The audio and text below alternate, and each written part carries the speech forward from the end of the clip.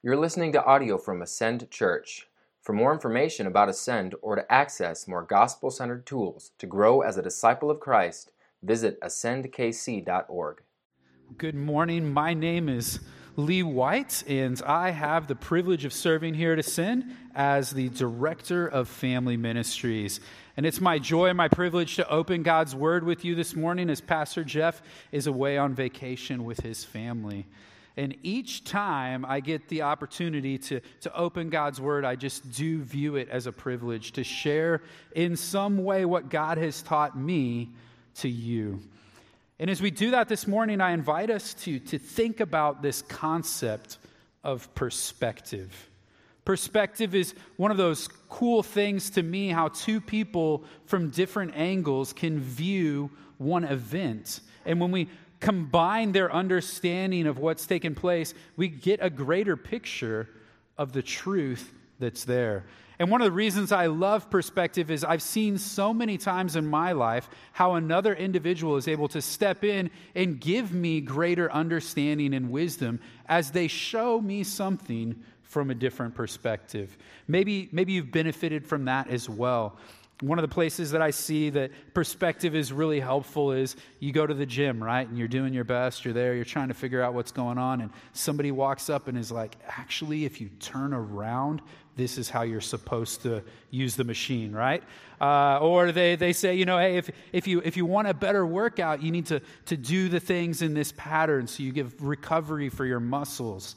Or maybe it's the grill master. If you guys see on the stage here, that's the championship belt for the Holy Smokes. It's a big deal, right? So it's there for you to ponder as you're sitting there. But maybe you get around a grill master who tells you, hey, this is the way to season the meat. This is the time that you would put it on and the different things that you add to it. Or for me, one of the most revolutionary things that somebody taught me in grilling is how to take square pieces of cheese and put them on circular patties so that it doesn't fall all over your grill. And the trick there is you fold in the corners. You build it up on the top and it slowly melts to the shape of your cheeseburger. Trust me, it is so much easier than doing it the other way and just constantly scraping the cheese off your grill. Or as a parent, right? There's so many things that you have no idea what to do as a parent that you walk through and somebody says, hey, yeah, while you're trying to put sunscreen on your kid's face who wants to already be in the pool, just take one of those little makeup sponges and just dip that in there and just paint away and you're done.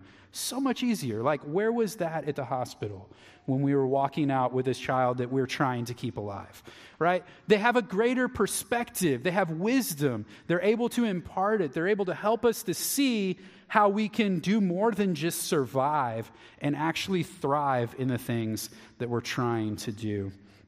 Another place for me that helped me to understand how perspective is important is just how I've grown up as an individual and looking back at even movies that I watched and what my perspective was as a kid versus what it is today as an adult. And for me, one of those movies is a Disney classic, a Goofy movie, right? Anybody seen a Goofy movie? It's vastly underrated in the Disney kingdom, right? But you got a Goofy movie, right? You've got Max. He's this cool kid who he gets his pal and he says, you know what we're going to do? We're going to throw this impromptu concert so everybody knows who we are. And of course, he's doing that for the attention of Roxanne. And as he sets up this impromptu school assembly that the school doesn't know is happening, he gets in trouble for that, right? And as he and his pal are sitting there with Pauly Shore and different guy making the Leaning Tower of Cheese, he realizes he's in trouble, right? And as he gets home, his dad tries to figure out, what do I do with this? What do I do with this situation? And his dad decides he needs to take a road trip for his entire summer. And this is the exact opposite thing of what Max was looking for. Max was looking for a summer with Roxanne that he had tried to set up, right? And so he goes and has to make up a story about why his plans are not going to happen. So he tells one thing as his dad takes him off to spend some real quality time together. And as they go across the country, his dad ends up at some really bad, miserable places for Max. But Max is able to redeem the situation when he sneaks into the Powerline concert and tells Goofy, his dad, to do the perfect cast as the perfect dance, right? And so as a kid, that's what you see in the movie, right? You see that Max can save the situation. Max is the cool kid. It's all about Max. As I grow up and view it as a parent, what I see is my perspective is changed.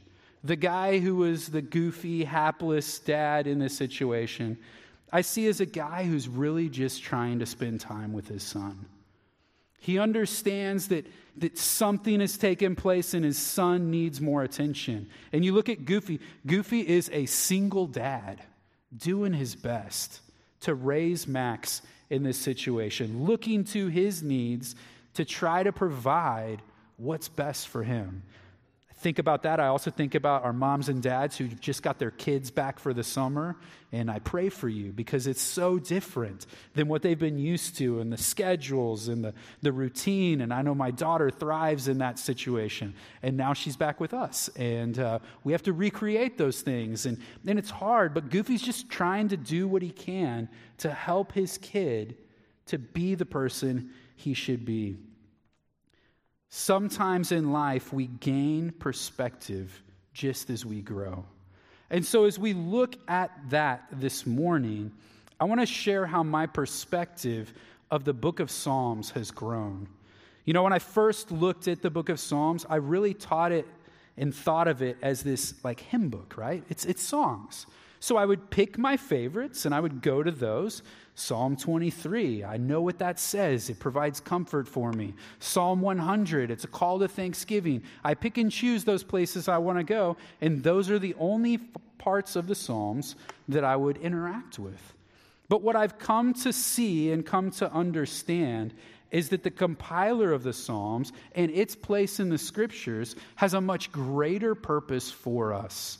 And while viewing it as a hymn book where we go to for our favorites is not going to keep God from speaking to you, nor is it going to keep God from teaching you or growing you in your understanding of who He is and what He calls you to be, it is going to keep us from reaping the bountiful harvest that's present for those who do the harder things of investing to understand the totality of what's present.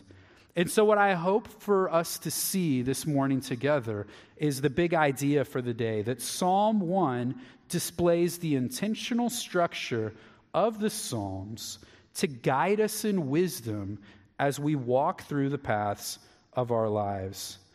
But before we jump into Psalm 1 today, I do think that because we're talking about that intentional structure, we need to develop a little bit of that before we begin reading our verses this morning.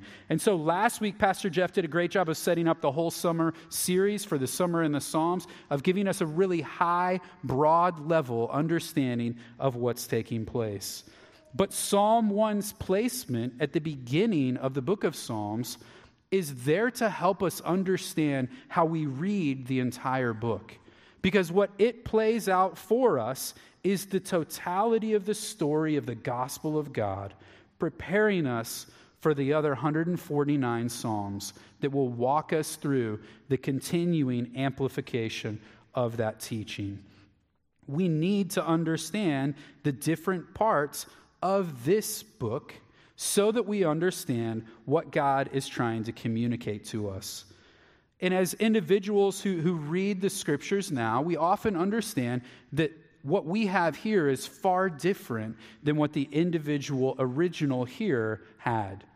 In a vastly illiterate society, they would be reciting these or singing them, oftentimes with instruments, and they brought it into their festivals, their celebrations, and their liturgical calendar. They would use these psalms to tell God's story to God's people, often as they were approaching the physical presence of the Lord as they came to the temple.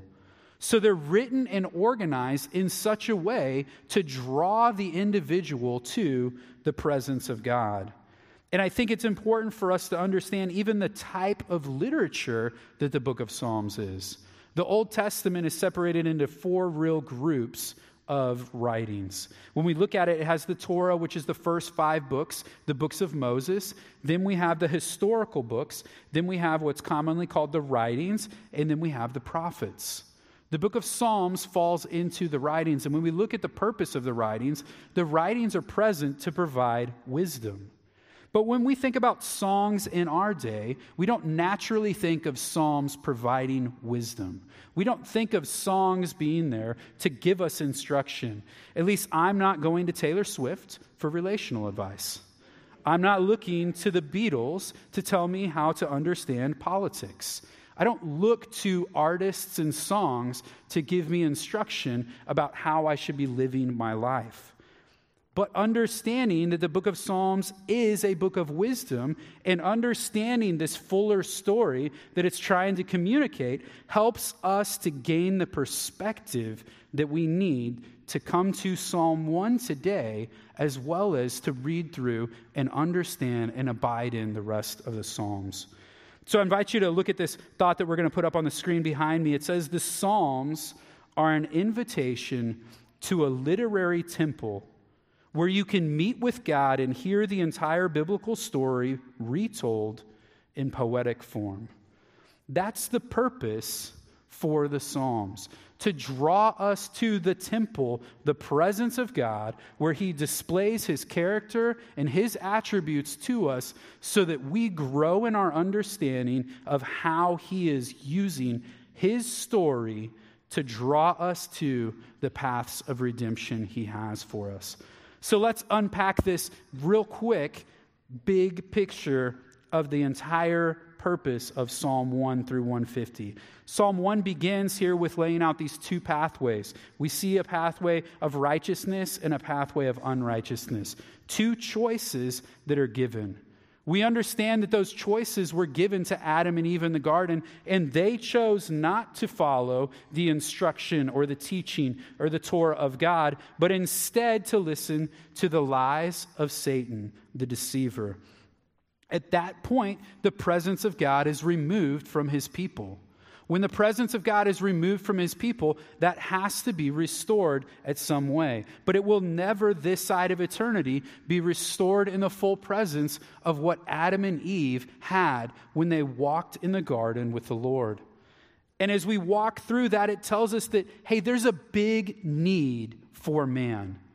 That need is developed in chapter 2, Psalm 2, where we see the central figure of the Messiah introduced to us, the one who is going to save the people. Psalm 3 and 4 display the desire and the call and the necessity of man to call upon the Lord for salvation. They call and show the neediness of man and the fact that he needs redemption that comes only through God.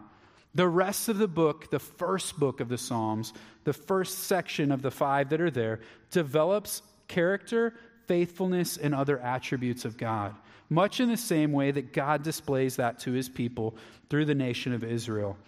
But then book 2 brings back that central character of the Messiah and amplifies our understanding of that, before book 3 focuses us upon the Messianic kingdom. And if you're reading through this as the first Jewish audience would be, you would think that that would be the pinnacle of what they were trying to reach. But we're only halfway through the book of Psalms. And sadly, what we see as we walk through that is that if we walk through the story of God, they got to the point where the temple was brought back. They got to the point where God had given the blessing of the Davidic covenant, and He had told them that they would have a ruler who sat on the throne forever. But if we know what happened with the nation of Israel, they fell short of what God had called them to do, and they turned their back on Him, leading to a disastrous period for the nation, which culminated in the exile of God's people from their promised land and His further removal from their presence as He departs the temple, never to return again to it. And so, book 4 then deals with the messy life that they live in. The fact that they're present and desiring something that is not for them to attain. That book 4 of the Psalms, goes back and forth between calls for praise and cries for help as they work through the brokenness of their world. But finally, the crescendo ends in book 5, where the people of God are praising God as if we would be praising God present with him in heaven. So this book is functioning to give us access to God by telling his story. It tells us his story so that we can see where we are in that. For the Hebrew audience, they use this as their liturgical calendar. They would use huge portions of the book all at once for remembrance at feasts. As they moved towards worship times, they remembered God's call to know that story. But as they were pilgrimaging towards the temple and as they were looking at these psalms in their life, they were not always spiritually drawn to the same places that they were physically walking. You know, I watched a movie as a kid that I always remember a vivid scene in, and it's the movie Elizabethtown. And it's about a guy who he's failing in business. He finds out his dad's died, so he goes back to Kentucky for the funeral. Then the guy's Orlando Bloom, and he gets on a flight, and he's like the only person there, and Kirsten Dunst is the stewardess who meets him on that. And they go through all this crazy things. But the part of the movie that always sticks out to me is, this is maybe hard for some of you guys to understand, but I grew up in like the MapQuest era of directions for things, right? Anybody know what I'm talking about? There you go. Yeah. So don't make any adjustments to your trip after you've left the computer, or you are lost. So you print out before you go on the road trip, you know, maybe it's a 4 or 5 page thing. It's got every step you take to get you from point A to point B. And if you know the place you want to eat, you drop that in there. You know the place you're sleeping halfway, you drop that in there, right? So they're doing this road trip, and it's a 72-hour trip from Elizabethtown, Kentucky, for him to get back home to Los Angeles. But she sets up on these burned CDs, right? You know, so you got to like make sure you got them in order. You got that whole book there, going through that. And then this crazy like binder full of drawings and step-by-step instructions for how he is supposed to get to the place that he is supposed to be going and that he desires to go. And the crazy part of it is she builds in choices for him. So like understanding like what he's going to have to choose between on that path. Which place is he going to go so that he will truly end up where he wants to be, not necessarily where he's being told to go. And so I view our understanding of what the book of Psalms is much like that journey that she sets up for him. It's laid out before us. It's giving us the opportunity to choose. But it's the soundtrack, it's the guide, it's the pathway forward for the worshiper of God who desires to be in his presence. And so I invite you to join this journey as we walk through Psalm 1 today, as we see 3 scenes that correspond to 3 commands from these 6 verses. Book 1, it says here, Psalm 1, "Blessed is the man who walks not in the counsel of the wicked, nor stands in the way of sinners, nor sits in the seat of scoffers. But his delight is in the law of the Lord, and on that law he meditates day and night. He is like a tree planted by streams of water that yields its fruit in its season, and its leaf does not wither. In all that he does, he prospers. The wicked are not so, but are like the chaff that the wind drives away. Therefore, the wicked will not stand in the judgment, nor sinners in the congregation of the righteous. For the Lord knows the way of the righteous, but the way of the wicked will perish." So as we take the perspective of viewing these scenes this morning, the first scene that we come to is a problem. And this problem is a corresponding command with it to be aware. You see, 2 pathways are laid out, and the problem is a choice must be made.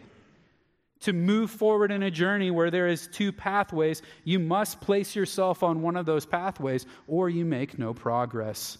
And truly, if you're not making progress on a journey, that means you are not moving towards the end goal, and therefore are moving away from what you should be doing.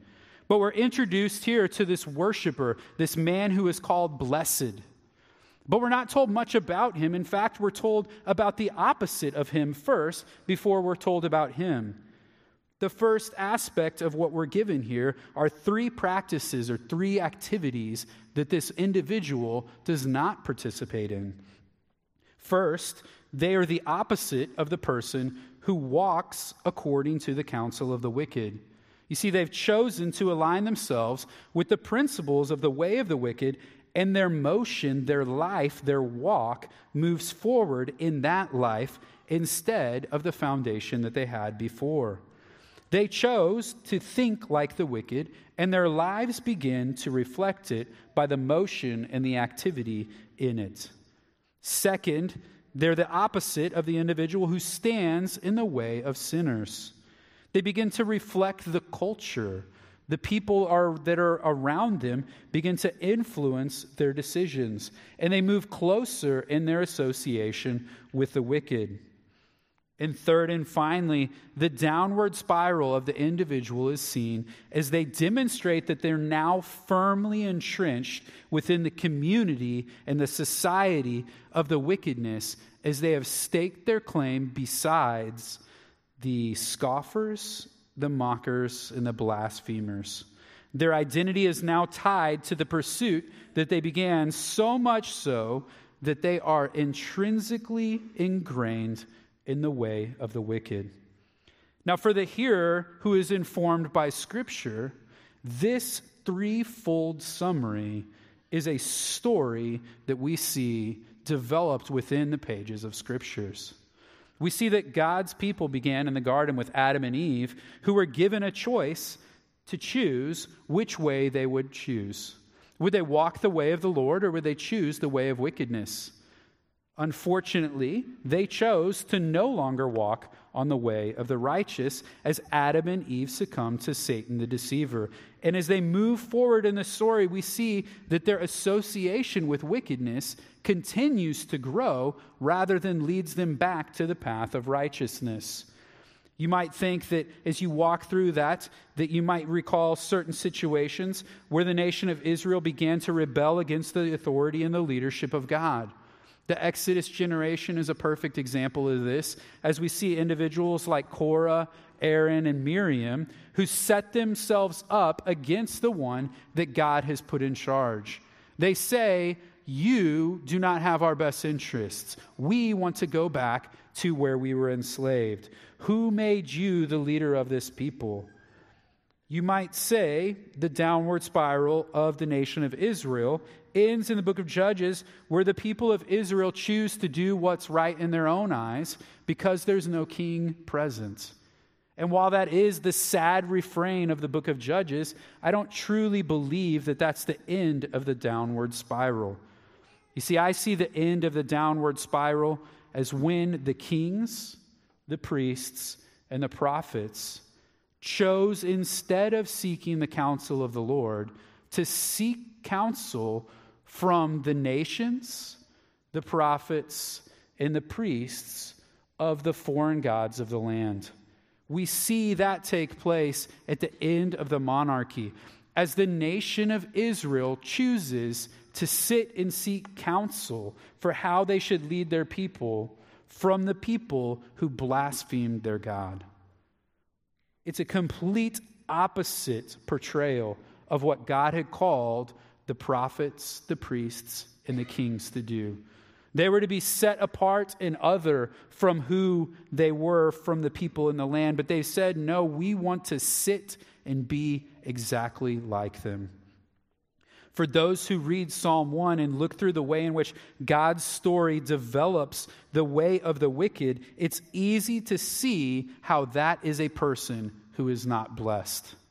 A person who has entrenched themselves in the way of the wicked has set themselves up against the blessing of God.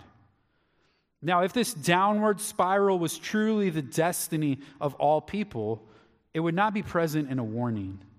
No one warns something about something that's inevitable, that's going to happen. But because we have the ability to choose, and to willfully choose, we have the ability to choose poorly. And as we have the ability to choose poorly, we have the ability to sin and sin against others and place ourselves on the way of righteousness. we see that when we choose to sin, we've moved ourselves off of the way of righteousness and must be drawn back to it by something. But in order for us to understand what that is, we see the scene expand as a contrast is brought in with verse 2. Verse 2, we truly see who this person is as we get a glimpse of their character. They're the individual who delights in the law or the Torah, the instruction of the Lord. And they're the one who meditates upon that law day and night. As we think about that word delights here, I call this our Chick-fil-A moment, right? It's the pleasure or the delight of this individual doing that. We all know you go to Chick-fil-A, you're at fast food, but the service that you receive there is markedly different by the customer interaction with the employees because of the way in which they've developed a culture there that values the pleasure or the delight of the consumer. And so you walk in, and when they respond to you, they're supposed to respond when you say, "Thank you, it's my pleasure." It was their pleasure to serve you. They delighted in that activity. It's the same thought here that's given to this individual who is looking to the law of the Lord. They delight in it. It's their pleasure. It is not a duty. It is not something that they see as a chore. It is their true pleasure or their delight. It's their passion to look to the instruction of the Lord. And the way in which they do that, and the way in which the psalmist refers to that here, is also significant. If you remember, as we walked through Psalm 119 previously, I walked through the different ways in which the teachings of God can be focused on. This one chooses to talk about the Torah or the instruction of the Lord. And I believe that's significant because it's within those first 5 books of the Bible that we see a summary of the totality of what God is trying to do in his story. We see the development of the creation. We see the fall of man. We see the need for redemption. And we see the desired promise that moves towards the consummation of the age. The totality of the gospel is set up in those first 5 books. And so by looking to that, by ascending our thoughts to that level, to focus on that, to delight on that, prepares us for encountering Jesus and the truth of the cross and the way in which the gospel can transform us and do for us what nothing else can. So the individual that delights in reflecting on that prepares themselves to encounter Jesus when he is brought into their life and to continually, daily encounter him as they meditate on his law day and night.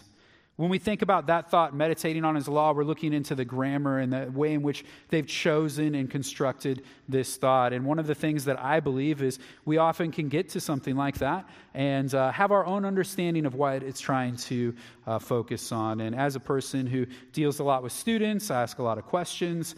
And a lot of times I ask students to repeat back what I've said to them so that I know they understand what I've said.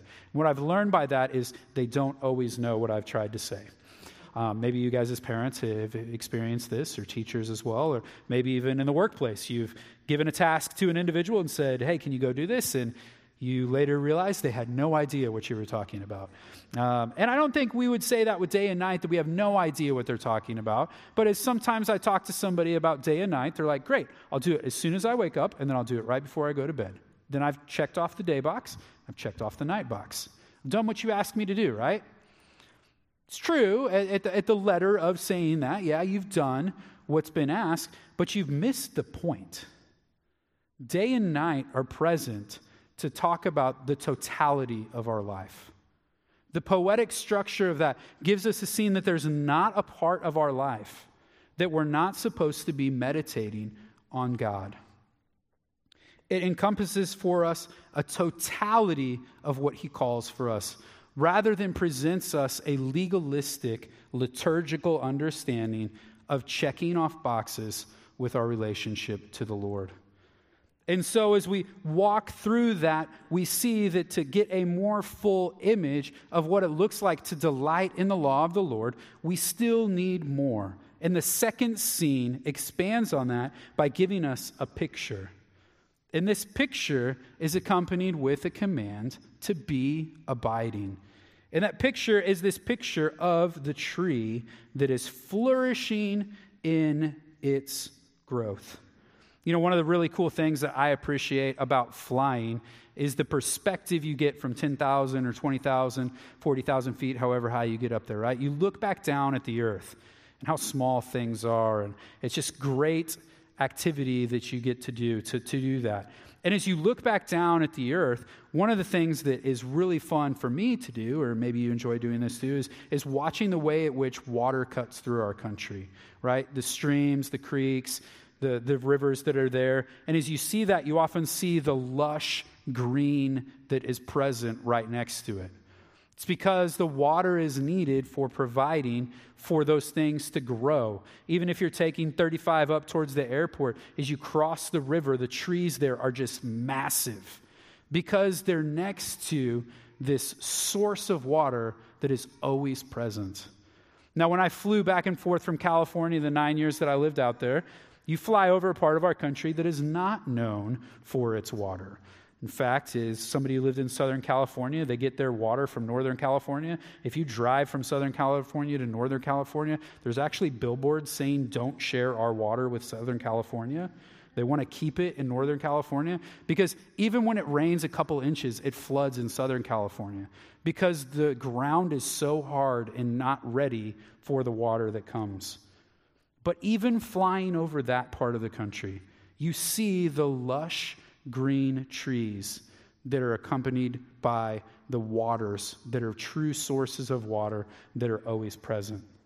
And that's the image that we're given here about the way in which our relationship to the Lord needs to be tied to His pathway of providing for us. And we see that in His Word. But this image here that we see in 2 verses, it's actually not even unique to the book of Psalms in our scriptures. In fact, we find a more expanded version of that in Jeremiah 17. And if you have a child who's in the Ascend Kids ministry, their memory verse from this month is Jeremiah 17:7. And my daughter let me know multiple times this week that I was saying it incorrectly, as I have the ESV version and she has the Holman Christian Study Bible version. And so I'll accept either if you want to share that with me. But Jeremiah 17, let's walk through the fuller picture that is given there. Because in that part, we see with Jeremiah, this part of the story of God, he is drawing on a truth that God has given to them. Jeremiah 17 says, "Thus says the Lord, cursed is the man who trusts in man and makes flesh his strength, whose heart turns away from the Lord. He is like a shrub in the desert and shall not see any good come. He shall dwell in the parched places of the wilderness, in an uninhabited salt land. Blessed is the man who trusts in the Lord, whose trust is in the Lord. He is like a tree planted by water that sends out its roots by the stream and does not fear when the heat comes, for its leaves remain green. And it's not anxious in the year of drought, for it does not cease to bear fruit." You see, Jeremiah's day was not an easy day for ministry. In fact, he's called the weeping prophet because he does his ministry and no one responds. Though he gives this warning, the sin of the nation of Judah is so significant and their hearts are so hardened and their ways are so stiff that they do not turn from their evil but continue to live in wickedness. And so Jeremiah gave that picture to them. The book of Psalms gives us that picture today. And it shows us that if we are not abiding and growing from the streams of living water that come to us through God, through Jesus, through God's word, then we will not withstand what comes. Because whether we're the chaff, the important part of the grain that actually can just blow away in a small wind, or whether we're the scorched tumbleweed that's rolling through the desert, we lack the life-sustaining ability to pursue the hard times that are coming. For the people of Israel, they knew this. They'd been through it. They knew what it looked like to wander aimlessly searching for the things that they needed, because they had lived that. They knew what it meant to be scattered to the ends of the earth because they had been exiled. They'd lost their foundation. they'd lost their identity, and their lives had been far removed from where they were supposed to be. But we have a much different perspective than they do, because we have the fullness of the gospel of Jesus Christ and a fullness of the understanding of how He is what draws us back to the relationship that we once had with God, and how His Spirit comes upon us when we believe and when we confess and when we look to His sacrifice for us.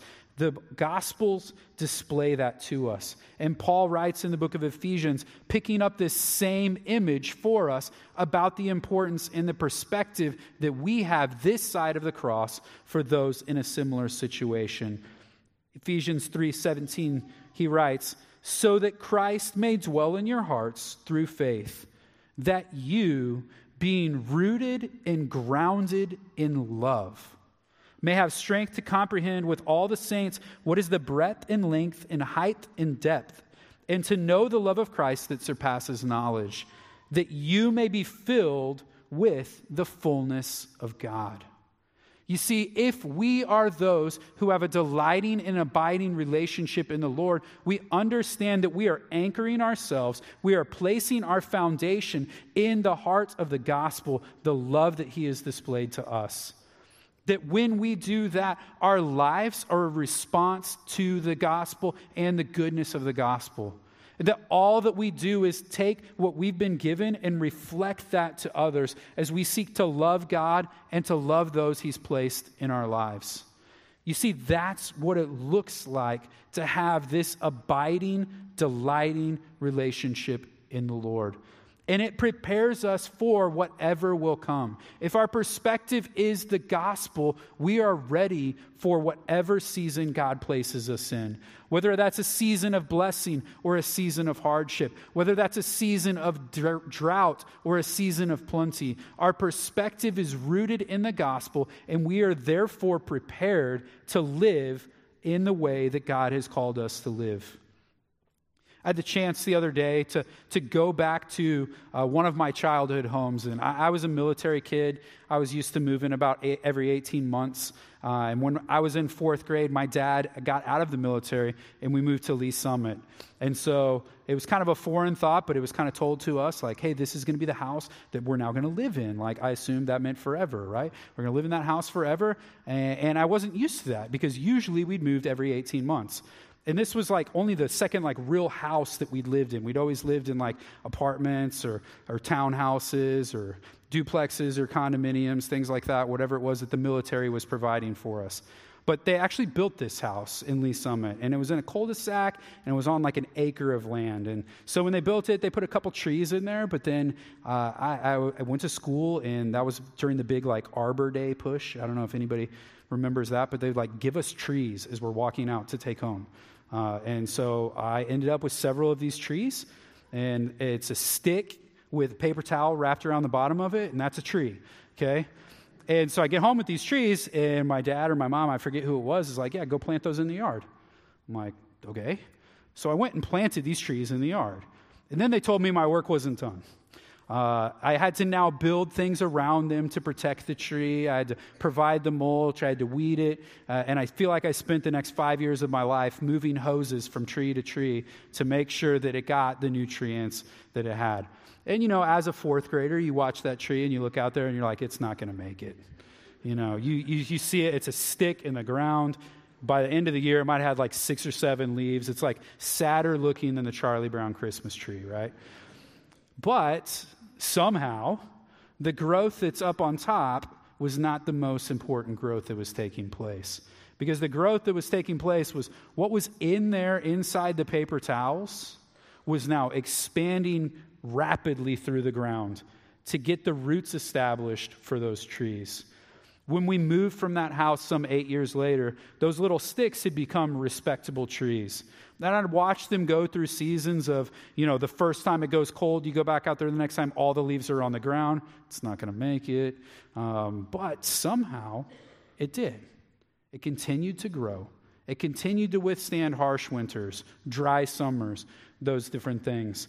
We went back the other day. I drove by to show my daughter where I lived, and my wife let me know I was creepily doing it as the people were walking back to the house in this cul-de-sac, and she's like, keep moving. They clearly see we're staring at their house. And it's like, looking at those trees, they're massive. They're bigger than the house now. These tiny little sticks. And what allowed them to do that was that they were rooted in that soil. They got the nurturing and the needs that they had.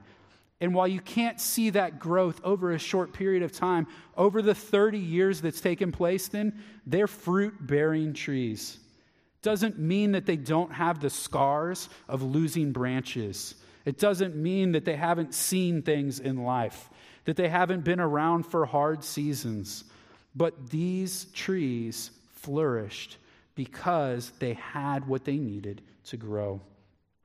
That's the image that's given to us as those who seek to delight and abide in the Lord. It doesn't promise us that there won't be difficulties. It doesn't say that life is not going to be hard. It instead says that you have what you need to move through this season and to continue to produce the fruit that God has desired for you to produce.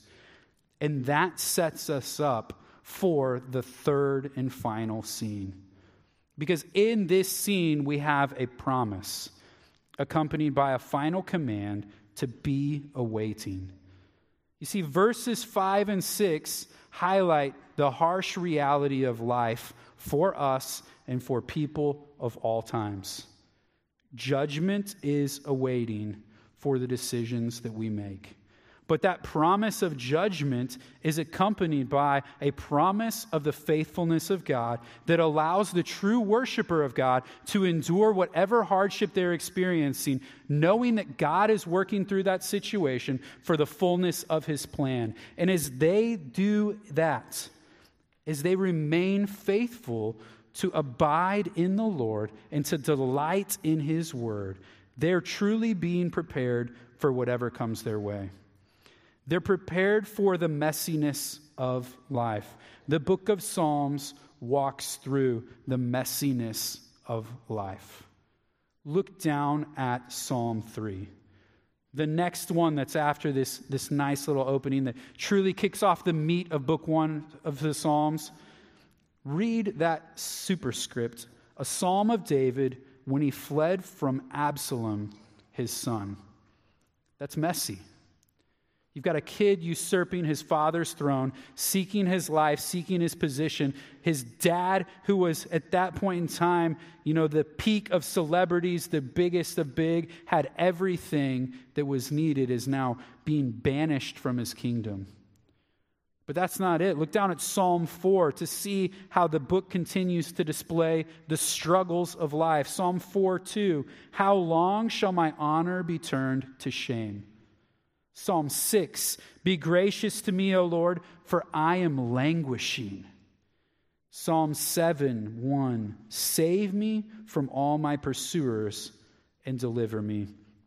We could walk through the rest of the Psalms, but I hope you can trust me that the Psalms display the effects of the sinful world upon the worshiper of the Lord. And it prepares us for how we're to respond and how we're to live in light of the messiness around us, because we can stand firm in the promises and the faithfulness, in the character and in the attributes of our God. Because despite the wickedness of the world, God will uphold his people, and he will keep them from the suffering that truly matters, which is the eternal punishment due to those who have chosen to align themselves with the way of the wicked. Now, as we look back at how we began our message this morning, I want us to look back on the thought of perspective, because we've kind of walked through most of this from the Hebrew understanding of what's taking place. And I do that intentionally because at this point, it's useful for us to understand that we're looking at the same thing they were looking at. We're looking at the same problem. We're looking at the same picture. We're looking at the same promise that they had. But what we need to understand is that when the book of Psalms was compiled in the 5th century BC, it was very close to the period of silence. the period at which God did not continue to give information to his people. And then when we fast forward to how they take this book and how they use it and what it looked like in their time, it did not prepare them for Jesus. We know that because we look at the nation of Israel. We see how they had ingrained this book into their festivals, how they had made it a liturgical part of their life, but it did not prepare them for Jesus because the leaders had put themselves on the way of wickedness. They were using things and doing things against the people.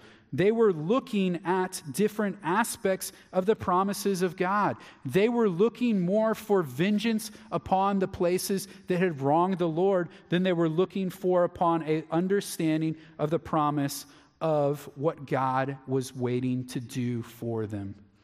And I mention that today because I think that we can be in a spot where we have the possibility to be just like those people as we seek to study these scriptures. If it's possible for the nation of Israel to read, to interact with, to recite these words, and for it to not take its desired effect, the same danger is present for us. We have to understand that the book of Psalms is a book of wisdom, calling us to discern where we are at, calling us to take action and to consider if we are on the path that is present before us, that we desire and would say that we would want to be on, in the path of the righteous.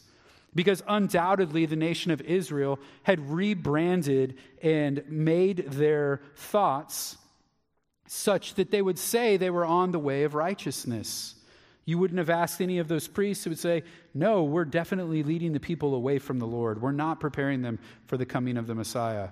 But that's the sad reality of what we see. So rationalizing themselves to say, well, we're probably still on the pathway of righteousness is not the answer. But instead, it's evaluating. Because as we look at the promise of the faithfulness of God to bring us to the place that He desires us to be, we need to see, are we on the pathway of righteousness? Are we trusting in the promise that God has given us? That His faithfulness will continue to all days and His work in His word will never cease. You possibly noticed in this little application, I've really skipped over that middle picture. I did so intentionally because as we think about the poetic nature of this book, the center of the book, the center of this chapter is crucial to understanding the structure that's developed. Because the answer to having a true standing with God comes in the delighting and abiding relationship with Him. And so the first question you ask of yourself must be, do you truly delight in the Lord? Do you have a growing and deepening love for God, for His word, and for His people, the church? Do you have a growing and deepening desire to be used by Him wherever He leads you? It's a big difference to think of, are we filling our minds with these thoughts that are focused upon what we desire or what God desires for us? Because ultimately, only we can answer that questions. We, like the nation of Israel, can put on a good show for the people around us that makes them think that we're religious, when in fact, we're the whitewashed tombs that Jesus called those people out on. It doesn't mean our lives aren't messy. It doesn't mean that there's not hardships. It doesn't mean that there aren't seasons where we would want things differently. But the true worshiper of God who seeks to be in His presence understands that God draws him step by step through the path on the journey that He has put him on, knowing that He is working His story out in our lives the same way as He worked His story out through the Scriptures, preparing His people each step for the next thing. So it's my prayer that as we walk through the Psalms this summer, we do so with that perspective, the perspective of understanding that we're here to interact the story of God and the person of God as we see him on the pages of Scripture. That as we daily seek to meditate upon him day and night with all that we are, that we fill our thoughts, our minds, our lives with the teachings and the instruction and the Torah of God, knowing that he desires to grow us and build us for use in his kingdom. Will you pray with me? God, we thank you for your Scriptures. We thank you for the way in which you teach us and you do not leave us alone to discover these things by ourselves, but instead you give us the patterns of Scripture, you give us the people of Scripture, you give us the opportunities to interact with you as we see your story playing out on the pages of our gospel. And God, I thank you that you do give us all we need to understand how you have provided for our problem in Jesus Christ. You have given us him to do what only he could do to redeem us and bring us back to your presence and to the relationship that we were created to have with you.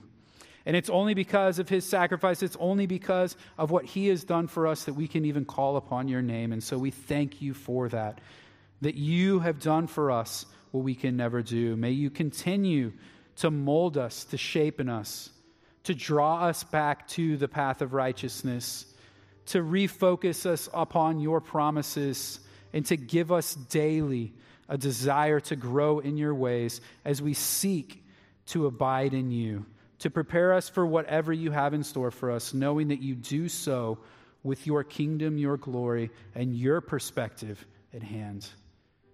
God, use us and mold us and make us the people you desire for your kingdom and glory to expand. It's in Jesus' name we pray. Amen.